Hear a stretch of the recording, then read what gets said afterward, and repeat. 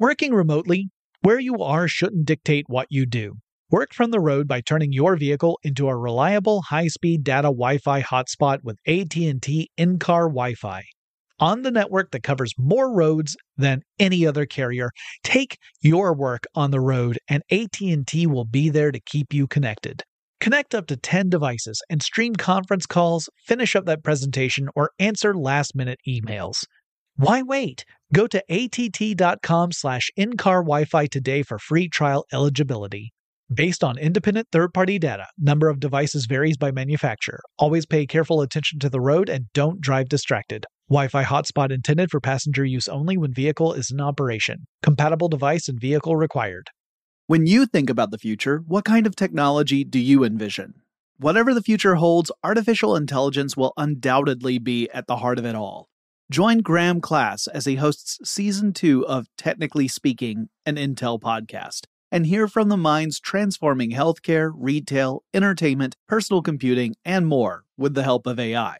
Tune in every other Tuesday and explore the latest technology that's changing our world today and creating a more accessible tomorrow.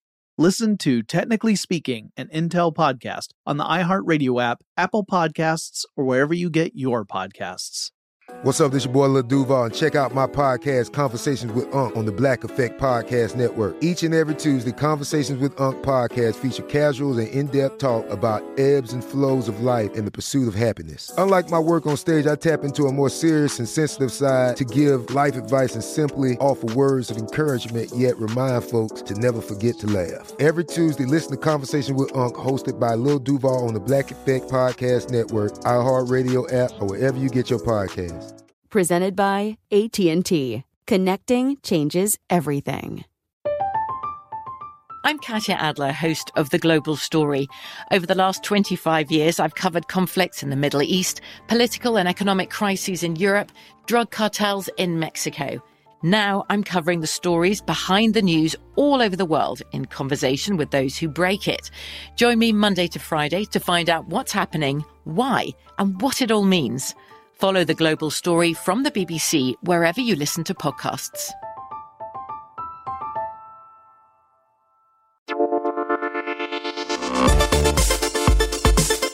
Welcome to Tech Stuff, a production from iHeartRadio.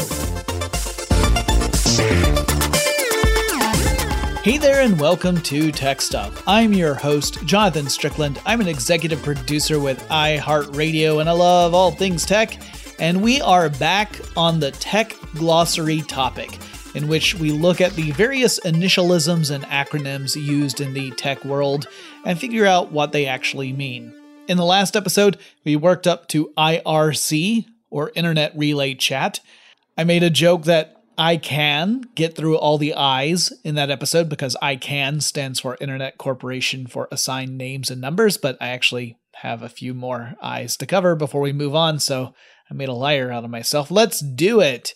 And we're going to start with ISDN. That stands for Integrated Services Digital Network.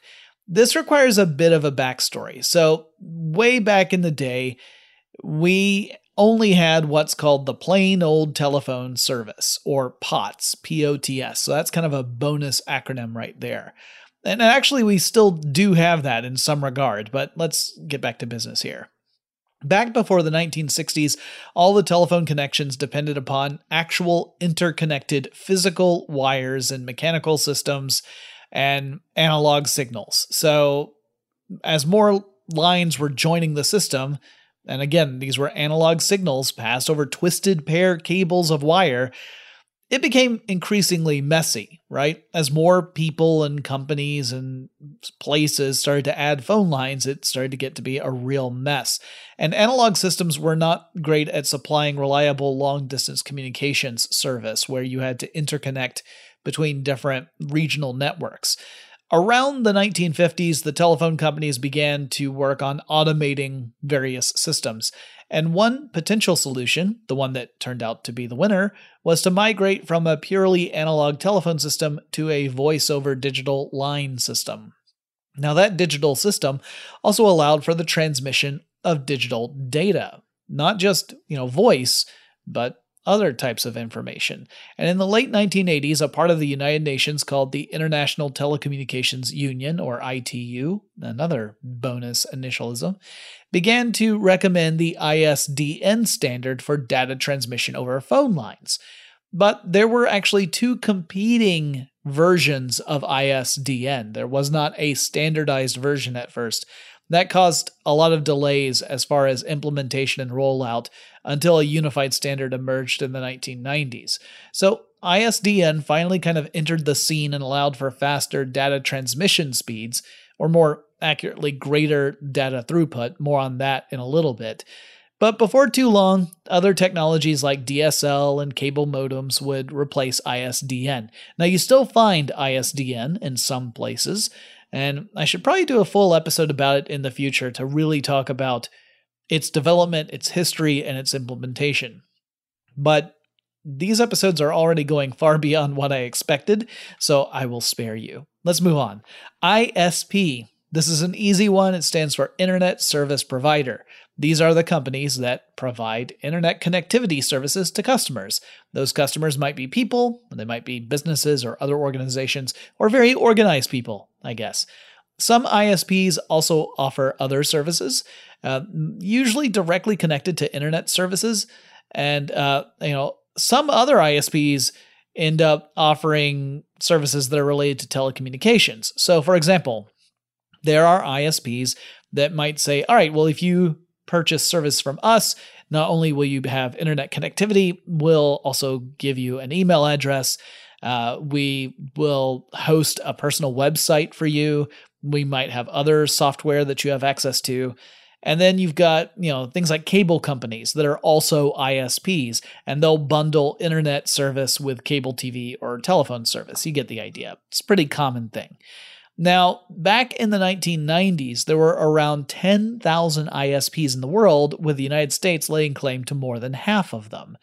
And if you've listened to my episodes on Earthlink, you heard me talk about one of those ISPs. And these ISPs frequently focused on specific regions, and hey, the internet's a global thing, so these companies were relying on bigger telecommunications companies to actually connect various, computers together on the internet.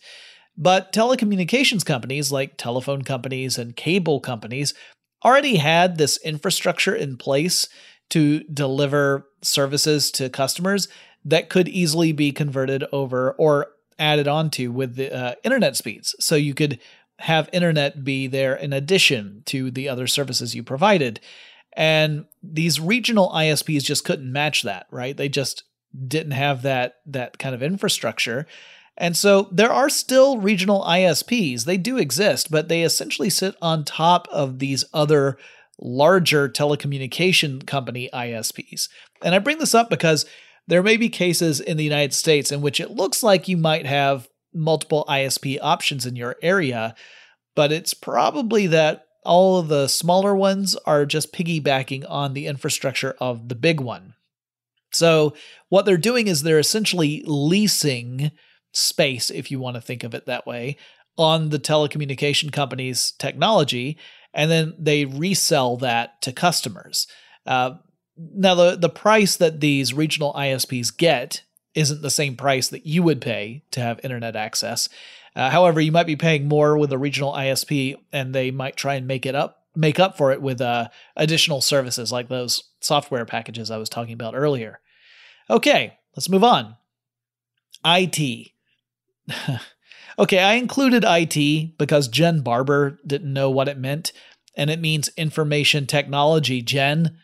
The term originates from the late 1970s, which coincidentally marks the earliest days of the first personal computers, and Merriam-Webster defines it as, quote, the technology involving the development, maintenance, and use of computer systems, software, and networks for the processing and distribution of data, end quote.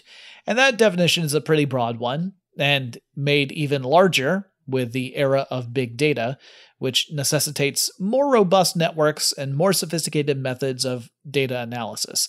And today, we typically associate IT with networks in general and the internet in particular, but clearly the term can apply to all sorts of computer systems. Okay, we're killing it. Let's keep moving. JPEG. This stands for Joint Photographic Experts Group, a joint committee that forms specifically for the purposes of establishing standards for the coding of still pictures. But when we use JPEG, we usually mean the file format that this group created, not the group itself. So we mean JPEG or JPG as a file extension, a file type. So the JPEG file format is an image file. Specifically, it's a lossy compression file format, which means it's a way to code still images, but you manage file size by losing some of the data associated with that file. Like a raw image file, if you were to take, a really nice digital camera and take a photo with it, a raw image file is really, really big, and that could be a bit of a problem.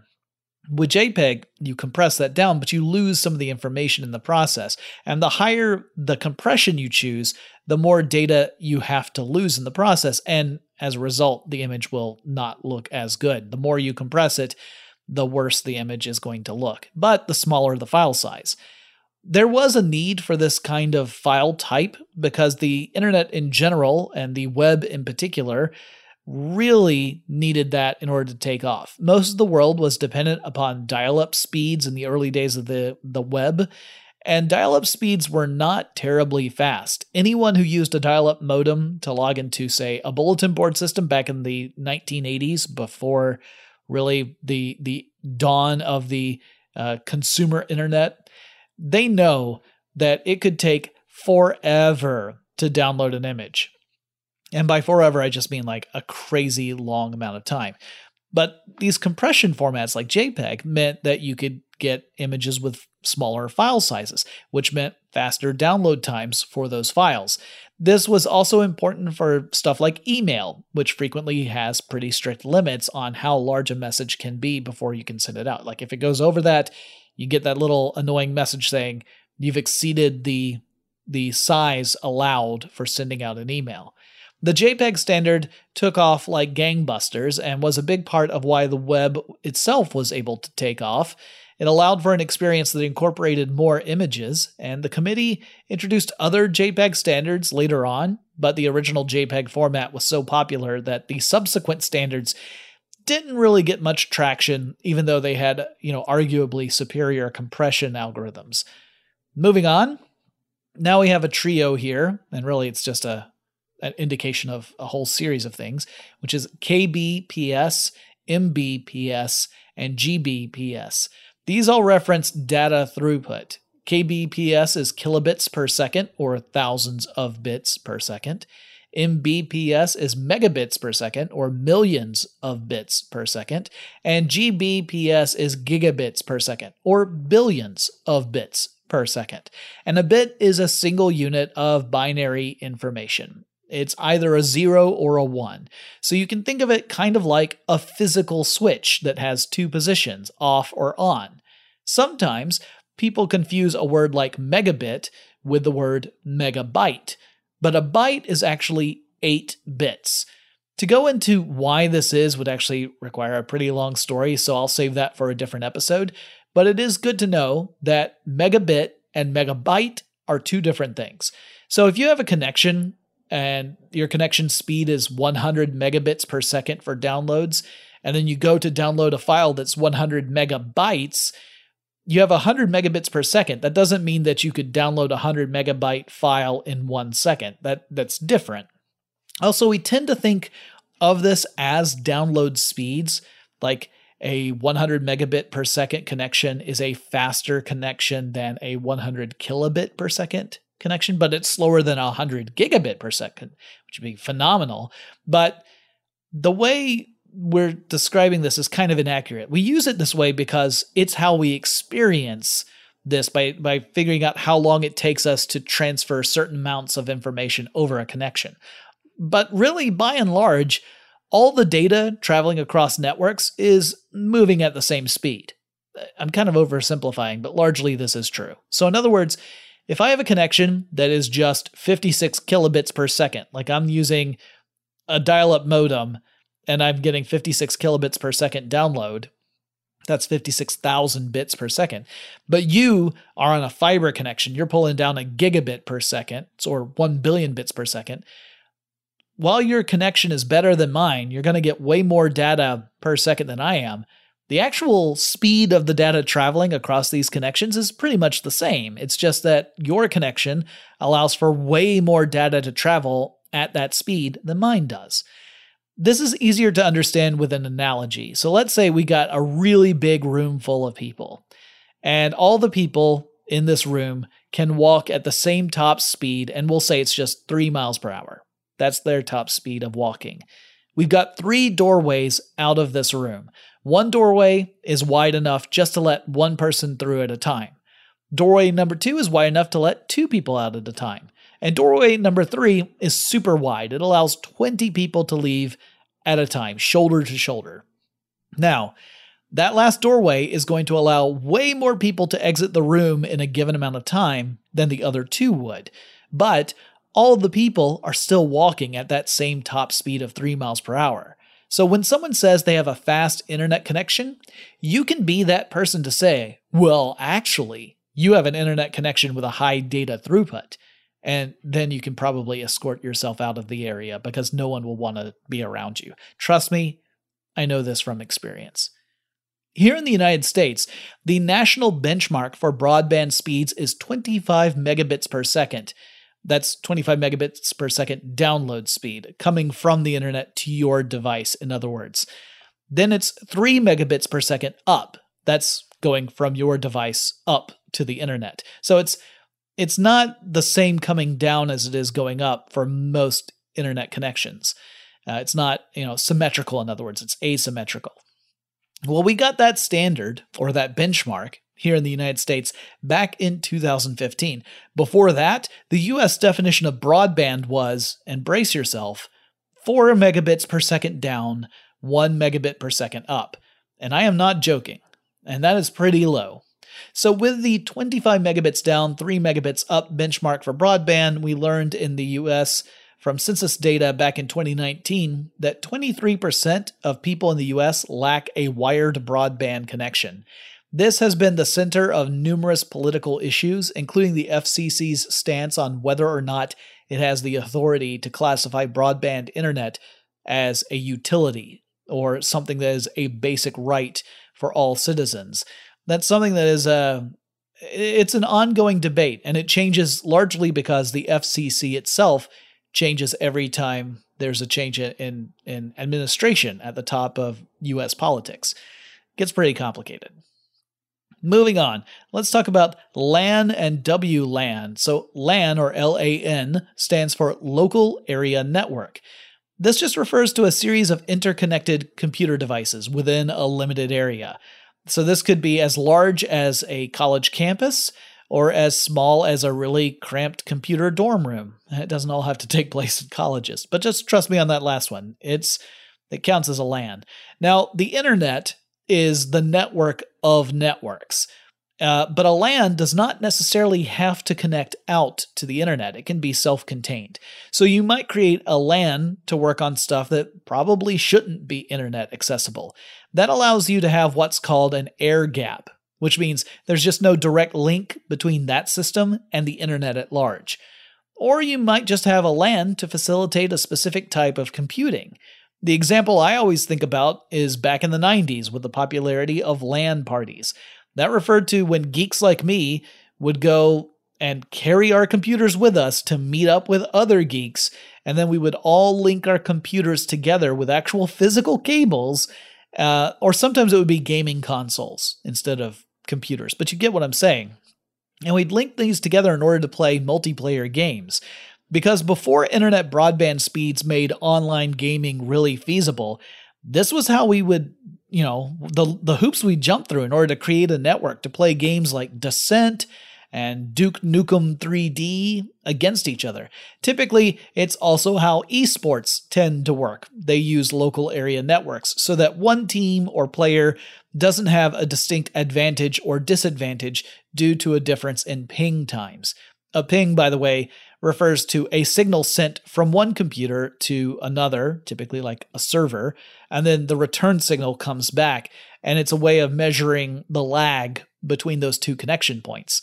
And you don't want one team to be at a disadvantage just because their ping was worse, because that doesn't indicate whether they were better players or not, or poorer players or not. So local area networks are a way to kind of eliminate that, or at least reduce it. A WLAN, or WLAN, is, surprise, surprise, a wireless LAN. So this is a network that does the same thing as a local area network, only without the physical cables. And like a LAN, a WLAN doesn't necessarily have to connect out to the internet as a whole. It can, but it doesn't have to.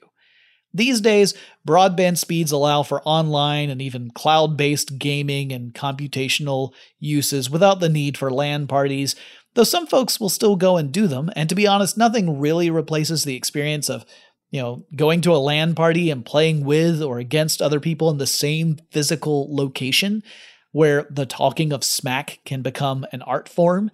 It's typically also a little less objectively terrible than what you would find with online chat. That is like the worst. But in person, it tends to not quite get that extreme. Though I guess one downside is that you can't easily mute another player if that player is sitting next to you and annoying the heck out of you, unless, you happen to have some duct tape handy. By the way, always carry duct tape. We've got more to go, but I feel like we've picked up the pace a little bit, and when we come back, we'll continue going down the alphabet. But first, a quick break. Working remotely, where you are shouldn't dictate what you do. Work from the road by turning your vehicle into a reliable high-speed data Wi-Fi hotspot with AT&T in-car Wi-Fi. On the network that covers more roads than any other carrier, take your work on the road, and AT&T will be there to keep you connected. Connect up to 10 devices and stream conference calls, finish up that presentation, or answer last-minute emails. Why wait? Go to att.com/in-car Wi-Fi today for free trial eligibility. Based on independent third-party data, number of devices varies by manufacturer. Always pay careful attention to the road and don't drive distracted. Wi-Fi hotspot intended for passenger use only when vehicle is in operation. Compatible device and vehicle required. Today I'm going to give you some straightforward advice on how to deal with naughty kids. How about instead of timeouts, time-ins? Time for you to start paying some bills. I'm JB Smoove, and that was a full episode of my new podcast, Straightforward, inspired by guaranteed straightforward pricing from AT&T Fiber. Get what you want without the complicated. AT&T Fiber, live like a gigillionaire. Available wherever you get your podcast. Limited availability in select areas. Visit AT&T.com/hypergig for details. From BBC Radio 4, Britain's biggest paranormal podcast is going on a road trip. I thought in that moment, oh my God, we've summoned something from this board.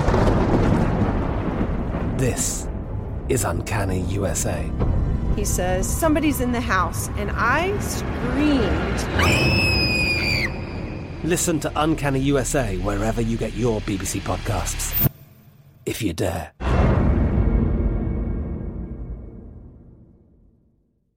When you think about the future, what kind of technology do you envision? Whatever the future holds, artificial intelligence will undoubtedly be at the heart of it all. Join Graham Class as he hosts Season 2 of Technically Speaking, an Intel podcast from Ruby Studio in partnership with Intel. Explore the future of technology that's rapidly evolving our world today with the help of AI. There is still so much work and research needed to fully understand the power and potential of AI. And Intel is at the forefront of implementing AI and revolutionary technology that's changing the world we live in for the better.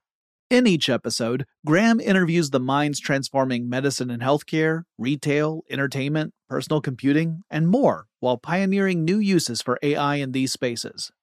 Tune in every other Tuesday and explore the latest technology that's changing our world today and creating a more accessible tomorrow. Listen to Technically Speaking, an Intel podcast on the iHeartRadio app, Apple Podcasts, or wherever you get your podcasts. Okay, we're back, and now let's pick up with LCD. This stands for Liquid Crystal Display, which probably sounds a little odd. After all, the general definition for a crystal is that a crystal is a type of solid material in which the constituent components are in a highly ordered structure, like a lattice or scaffolding. So if you were to take a piece of quartz or table salt and you looked at it under a really powerful microscope, you would see this what looks like a fairly smooth surface is in fact made up of these repeated patterns of lattice-like structures that form the overall, solid substance. But if crystal is a subset of solid materials, then what the heck is a liquid crystal? How can you have a liquid crystal? Well, we use the term liquid crystals to describe stuff that has a state of matter that has some elements of crystalline solid features and some elements of a liquid material. So in other words, you might have a substance that, like a liquid, will take on the shape of whatever container it's in. Like a bowl of water, you wouldn't have a square of water just sitting in the middle of a bowl, though the water conforms to the shape of the bowl. But if you were to look at that liquid under a microscope, you would see that its molecules are all in a specific orientation, more like a crystalline structure. These are really cool substances, and they allow for all sorts of neat applications. So with a liquid crystal display, these crystals make images, right? Well, not exactly. All right, so there are liquid crystals that, when exposed to an electric current, will change shape. There's a type called twisted nematics that do this. And as the name suggests, these crystals have a naturally twisted shape. But when you apply a current to them, they will untwist to some degree. And the degree to which they untwist depends upon the voltage of that current. So, by precisely controlling a voltage of a current, you can then precisely control how much these liquid crystals are able to untwist. And in addition, liquid crystals in LCDs can transmit and change polarized light.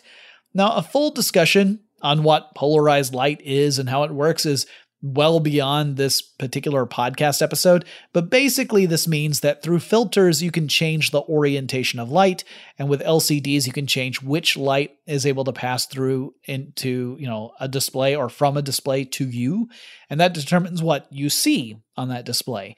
LCDs require typically a backlight. There are some that rely on reflective material, so it relies on light from your environment hitting the display and then you see the reflection. But with things like LCD monitors and televisions, we're talking about a backlit device. And because of that, LCDs traditionally have limitations when it comes to displaying a high contrast ratio. Contrast refers to the difference between the brightest colors a display can show versus the darkest colors it can show. And because LCD monitors and televisions have a backlight, that affects how dark you can get because there's always a little bit of bleed through with light. The history and tech of LCDs is truly fascinating stuff, so I'll save that for a future episode. Next, we have LED and OLED. Luckily, we have some tech that frequently pops up when you're talking about displays, and here we go. An LED is a light-emitting diode, and an OLED is an organic light-emitting diode. So, obviously, we need to define some stuff here, right? So first of all, what in the blue blazes is a diode? It is a component in electronics that acts as kind of like a one-way street for electrical current. So a diode will allow current to pass in one direction, but it will prevent it from going the opposite direction. Diodes are one of the basic elements in circuitry and electronics, and it's a type of semiconductor. And there's a lot more to be said, but we can't spend all podcast talking about it. So an LED, or light-emitting diode, is a subset of diodes. So it allows electricity, or current rather, to pass one way but not the other. And as the name suggests, it's a diode that emits light as current flows through it. Essentially, electrons get pushed to higher energy levels, and when the electrons are moving back down to their normal energy levels, they have to release that excess energy, and they do that in the form of photons, the particles of light. LEDs don't need as much energy to produce light as other light sources. They are far more energy efficient than, say, incandescent bulbs. They're even more energy efficient than fluorescent lights. They also last a lot longer than either of those two types of lights. So LED light bulbs are great, though they tend to be pretty expensive, particularly compared to fluorescents and the old incandescents.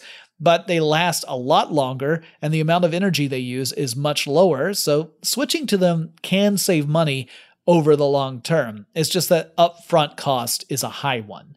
An LED television uses LEDs as the backlight source, and they have great optical range, and as I mentioned, they have high energy efficiency, which brings down the power consumption on flat panel televisions that use LEDs. They've been around since 2005, and they tend to have better contrast ratios than your typical, normal LCD televisions pre-LED. An organic light-emitting diode is an LED that contains an organic compound film, and that compound film is electroluminescent, which means it lights up when current passes through it. One of the many cool things about OLEDs is that, since we're talking about a film, you can actually create OLED-based displays that are extremely thin and are, in fact, flexible. You have to have the right electronics behind it that are also flexible, but you can have flexible displays. So OLED displays have led to some really cool features, like bending TVs or curving TVs, or televisions that can fold up or unfold or unroll, and smartphones as well. We've seen some, at least, concepts of that. So these malleable display technologies depend on OLEDs, and most of them cost more than my house did. Well, at least that used to be the case. These days, you can find OLED televisions capable of displaying resolutions of 4K or higher, starting at around $1,400, $1,500. That is not chump change, I know, but it's still way less expensive than the earliest OLED TVs, which cost in the tens of thousands of dollars when they first hit the market. Moving on. Next, we have Mac. Mac is the name of the fictional boxer in the Punch-Out series, but it also stands for Media Access Control, and we typically see it paired with the word address, giving us MAC address. This refers to a unique identifier for a network interface controller, or NIC, so there's another bonus initialism. This is used to identify a specific element connected to a computer network. And it just takes a little thinking to realize how this is necessary, right? If you're connecting various machines together in a network, you need some way to identify every single device connected, or else you would never know how to send information from one specific machine to another. It would be more like a giant party line with all machines just broadcasting to the rest of the network, and that would be chaos. You wouldn't know who was saying what, and it would all be jumbled up. It's bad enough to think about just in terms of communication, but when you get to stuff like file transfers and the like, it would just be untenable. So a MAC address, usually, is something that is burned into a particular network interface controller. So it's actually like a permanent thing as part of a piece of hardware that connects as part of the network. And it's determined by whatever company manufactured that controller. So you could think of it kind of like a serial number that's tattooed onto the controller, and each tattoo is unique in that network. Now, sometimes a MAC address is only mostly permanent, which means there are actually some methods in which a person, like a network administrator, could change a MAC address for a specific piece of hardware. Now for the fun bit. These network interface controllers and their unique MAC addresses, these are necessary within a single network. So let's say we've got two NICs connected inside network A. They would each need a unique MAC address or else nothing would work. But let's say we've actually got two separate networks. We've got network A and we've got network B. And we find out that there's an NIC in network A and it has the exact same MAC address as an NIC in network B. Does everything fall apart then? Nope. These unique MAC addresses are only necessary within a single network. So when you have two different NICs connecting two separate networks, they can have the same MAC address. No problem. There's no conflict there. There's a lot more to say than that, but you know the old song and dance at this point. MIDI is next. This is Musical Instrument Digital Interface, MIDI. This is one of my favorite technologies. It's a technical standard that is sort of like an umbrella. So under this technical standard, you have specifications for digital interfaces, as well as the connectors that connect these various digital interfaces to things like electric musical instruments and computers. And you have a communications protocol. And this allows various electronic audio and computer equipment to quote-unquote talk to each other. So a MIDI keyboard, like a musical keyboard, like a synthesizer specifically with MIDI, that is, with the right connectors, you could connect that directly to a computer or to a digital audio station that in turn connects to a computer. And it could be any kind of computer as well. Like, I always think of big desktops because I think of the big like production type stuff, but you could have a laptop, it could be a smartphone, it could be a tablet. As long as you have the compatible connectors that allow you to insert that into the system, it would work. And the MIDI protocol emerged in the 1980s as electronic music was really evolving. Digital instruments and digital editing tools were changing the industry, but that also meant there needed to be some sort of standardized way to handle all this stuff, or else we would again run into that problem where you have a billion different proprietary formats that emerge and they make things difficult. Interestingly, MIDI does not transmit any sort of audio signal. You may have listened to music played back from a MIDI file, but that file doesn't actually contain any sound. You can think of it more as that file contains the description of sound, instructions for creating sound. So it's kind of like telling a system, you need to play this specific note at this specific time for this long and with this intonation and with this amount of volume. And through MIDI, an engineer could change really, really minute, tiny things about digital recording, like how a note gets expressed. It's really neat stuff. This means, by the way, that if you have a MIDI keyboard, meaning like a musical keyboard that is MIDI compliant, that keyboard has to have some other component inside of it that actually generates the sound. You could create, if you wanted to, a purely MIDI keyboard without that kind of component, but that would mean that if you were to play that keyboard, you wouldn't actually be generating any, you couldn't like feed that to speakers or anything. It wouldn't create sound. I mean, the only sound you would get was that percussive sound of your fingers hitting the keys, which kind of seems like it would be a type of performance art that I would really rather not sit through.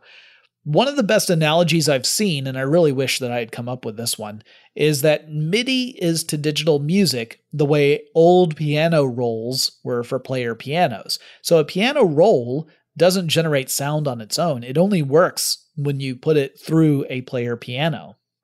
The real beauty of this is how MIDI allows for the computational control of musical expression, which can come in awfully handy if you're seeking out a particular sound and vibe for a piece of music. Even if you don't use the electronic digital version as your final product, it might give you the feeling you want so that when you record it for realsies with, quote unquote, real musical instruments, I object to that phrase, but some people use it, it means that then you could replicate what you had created digitally. Now, I've done episodes about MIDI, so if you're interested in learning more, be sure to do a search on the Tech Stuff archives. When we come back, we'll finish out the M's, and it's with a biggie. But first, let's take a quick break. Working remotely, where you are shouldn't dictate what you do. Work from the road by turning your vehicle into a reliable, high-speed data Wi-Fi hotspot with AT&T in-car Wi-Fi. On the network that covers more roads than any other carrier, take your work on the road and AT&T will be there to keep you connected. Connect up to 10 devices and stream conference calls, finish up that presentation, or answer last-minute emails.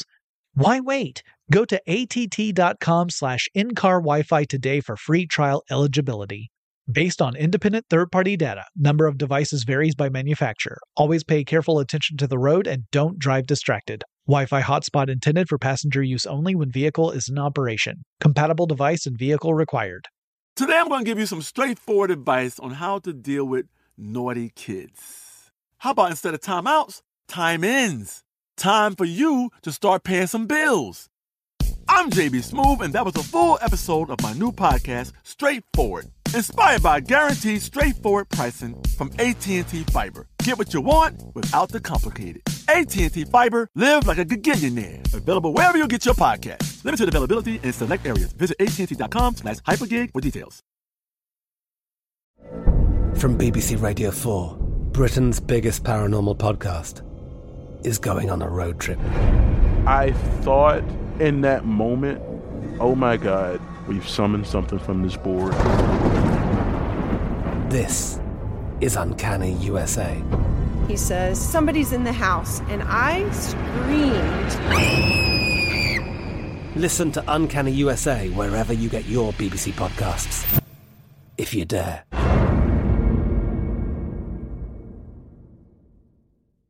When you think about the future, what kind of technology do you envision?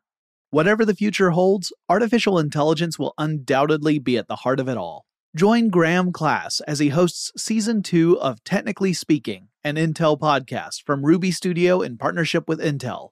Explore the future of technology that's rapidly evolving our world today with the help of AI. There is still so much work and research needed to fully understand the power and potential of AI. And Intel is at the forefront of implementing AI in revolutionary technology that's changing the world we live in for the better. In each episode, Graham interviews the minds transforming medicine and healthcare, retail, entertainment, personal computing, and more, while pioneering new uses for AI in these spaces. Tune in every other Tuesday and explore the latest technology that's changing our world today and creating a more accessible tomorrow. Listen to Technically Speaking, an Intel podcast on the iHeartRadio app, Apple Podcasts, or wherever you get your podcasts. Okay, MP3 and MPEG. All right, here we go. MP3 stands for MPEG Audio Layer 3, but then that raises the question of what the heck does MPEG stand for, and we got to get there. So MPEG technically stands for the Moving Picture Experts Group. So you remember earlier in this episode about JPEGs and how that came out of a subcommittee that was working on the digital coding of still images. This is kind of similar, except MPEG brings together various working groups of engineers from different organizations to create standardized ways to encode different kinds of media, which includes but is not exclusive to video. And that gets a little confusing, right? I mean, you would think that a group called the Moving Picture Experts Group would be concerning itself only with moving pictures, aka video. The group came together in the late 1980s, and while the primary effort was in encoding video digitally, that includes the necessity of encoding audio as well, because a lot of video has audio associated with it. And encoding also includes compression, because raw media files, like video and audio, are pretty darn big, like way too large to transmit easily over network connections way back in the 1980s. Those were slow connections, and it just wasn't feasible.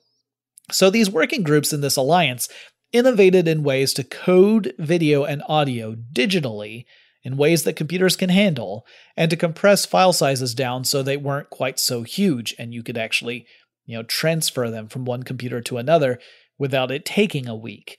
I think most folks, when they use the word MPEG, or rather, I guess the acronym MPEG, they actually mean the file extension MPEG or MPG. This is just one of the formats that this particular working group spawned. An MPEG file is a compressed video file format. It's one that used either MPEG 1 or MPEG 2 file compression. But these days, most of the time, we're talking about MPEG 2, because that's the type of file compression designed for higher definition video. MPEG 1 was like VHS level definition, because you got to remember, this was coming out in the late 80s. When VHS was still a thing. So not very practical for today's video. It's the enhanced version of MPEG compression is MPEG 2. Some folks use MPEG as shorthand for just video file, even if the video file isn't in MPEG format. So that can get a little confusing. But then that raises the question, what about MP3? Well, that's a coding format specifically for digital audio, and it's a lossy form of compression, which means that in the process of compressing the audio file to a smaller size, the protocol ditches some of the information from that original raw audio file. So how does the MP3 process, quote unquote, know which information it should lose? And it's all based on psychoacoustics, or how we perceive sound, and moreover, which sounds might be beyond the scope of human hearing.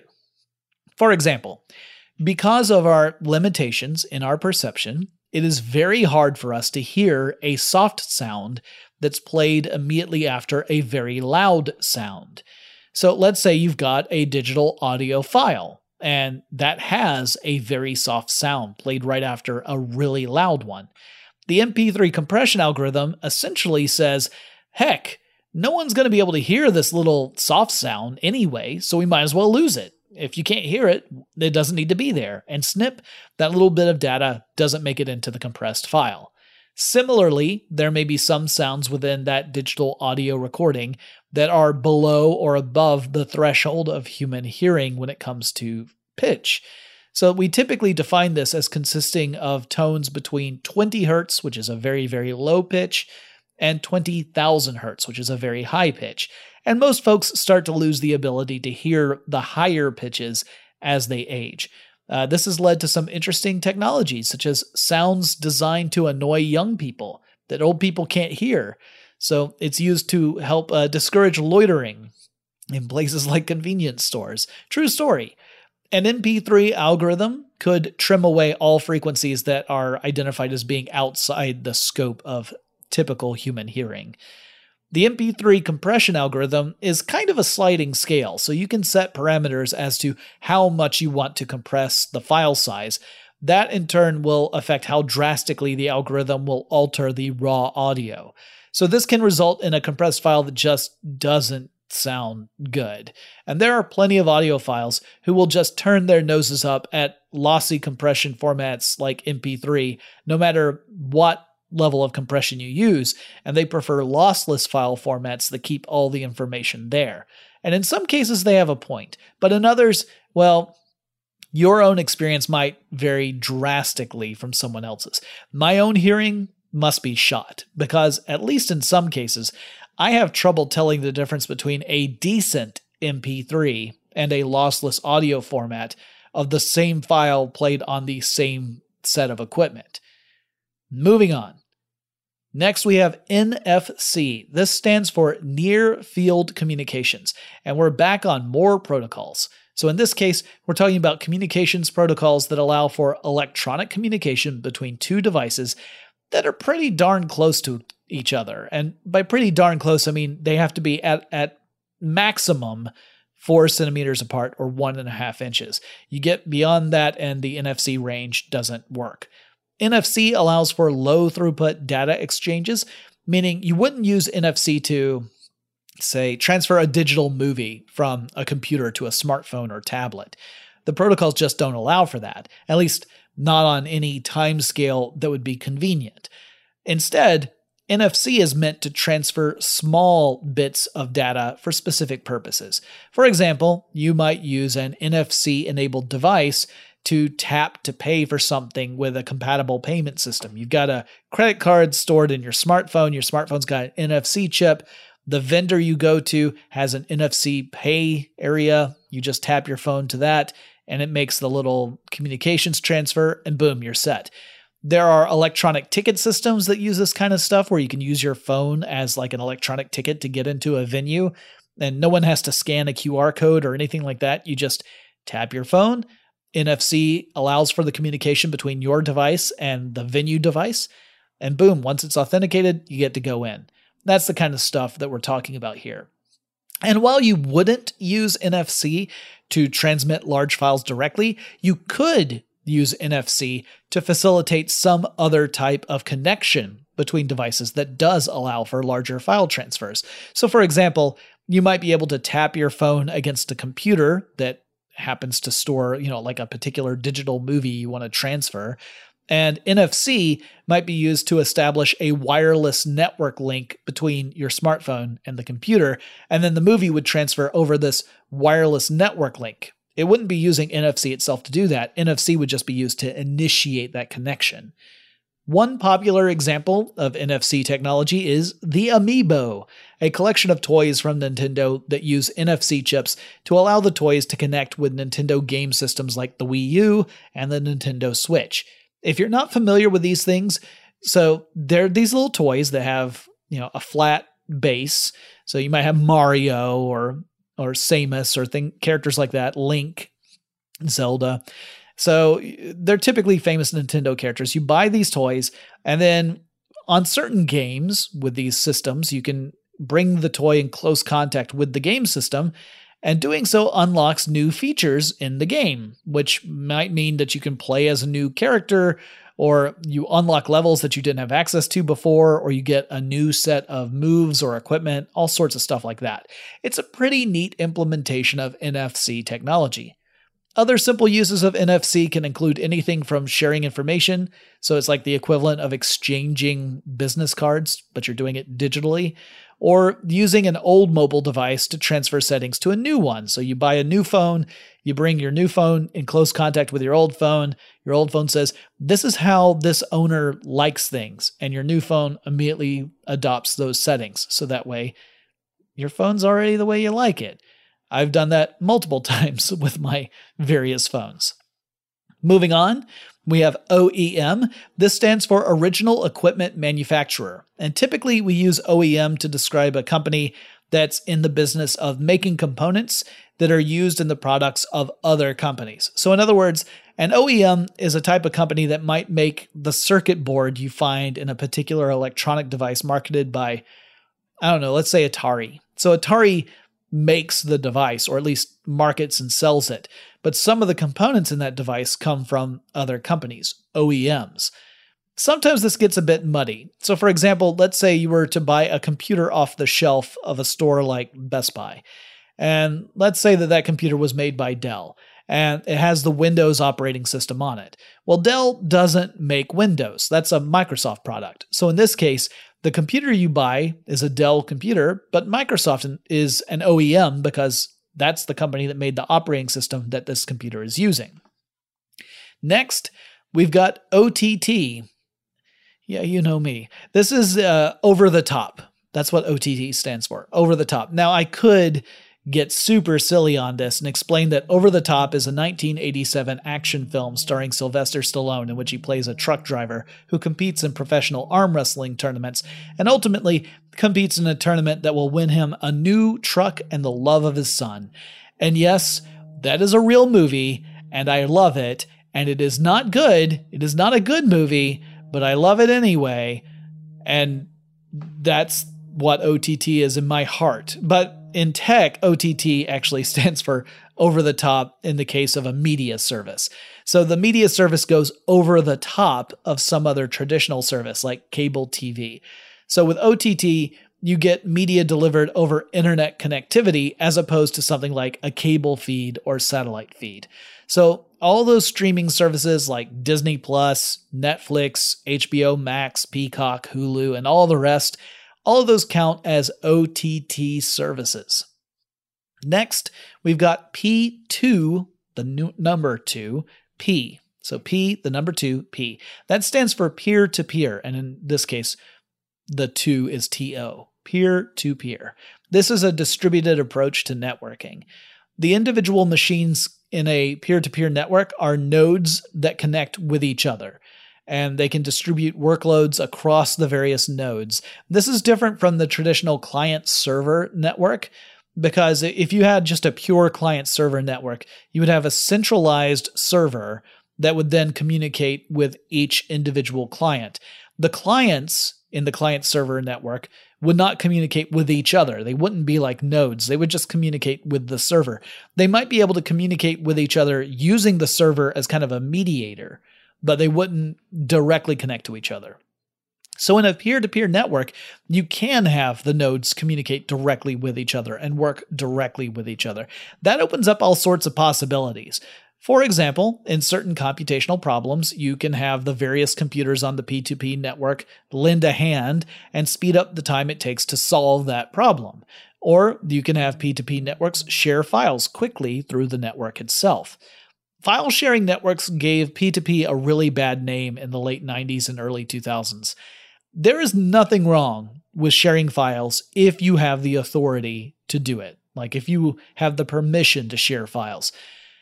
But a lot of folks took the opportunity to use P2P networks to distribute files that they didn't actually have the rights to do that with, namely stuff like music files and software. P2P allowed for the rapid sharing of files across networks, exacerbated by organizations that specifically made software that prioritized that sort of stuff. And that saw a spike in digital music piracy, which then led to big media companies bringing the hammer down on various people accused of pirating music files, and it got real ugly. But there's nothing inherently wrong or bad about P2P networks. It's how you use a tool that makes it good or bad, in most cases anyway. All right, that's enough for this episode. When we come back in our next one in this series, we will continue through the Ps. And we've still got probably 2 more episodes left. I'm just looking at the list of acronyms I have and feeling the weight of them on my shoulders. But we will get through them, and then we'll move on to totally different types of topics. And on that note, if you have suggestions for things I should cover in tech stuff, reach out to me on Twitter. A few of you have been doing that recently. It's been awesome. And let me know what you would like me to talk about. The Twitter handle for the show is TechStuffHSW. And I'll talk to you again really soon.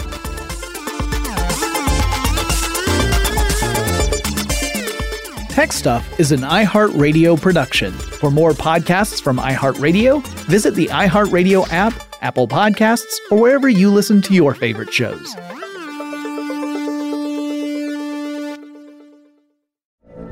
From BBC Radio 4, Britain's biggest paranormal podcast is going on a road trip. I thought in that moment, oh my God, we've summoned something from this board. This is Uncanny USA. He says, somebody's in the house, and I screamed. Listen to Uncanny USA wherever you get your BBC podcasts, if you dare.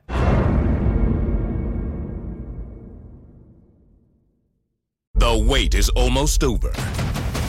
Get ready for the 2024 NFL season as the full schedule is announced. Every rivalry, every rematch, every rookie debut, every game revealed. The 2024 NFL schedule release, presented by Verizon, coming in May. Live on NFL Network, ESPN2, and streaming on NFL Plus. Terms and conditions apply to NFL Plus. Visit NFL.com/schedule release to learn more. Open a limited-time 11-month certificate at Kemba Financial Credit Union. At 5.25% APY, it's more than triple the national average, plus it's a safe and secure way to grow your money. Visit your local branch or kemba.org/CD for details. Offer expires May 31st, 2024. APY equals annual percentage yield. Restrictions apply. $500 minimum and $250,000 maximum deposit. Advantage status required. Comparison based on bank rate average. Federally insured by NCUA. Xumo Play is your destination for endless entertainment. With a diverse lineup of 350 plus live channels, movies, and full TV series, you'll easily find something to watch right away. And the best part? It's all free. Love music? Get lost in the 90s with iHeart 90s, dance away with hip-hop beats, and more on the iHeartRadio music channels. No logins, no signups, no accounts, no hassle. So what are you waiting for? Start streaming at play.xumo.com or download from the app and Google Play stores today. All you can stream with Xumo Play.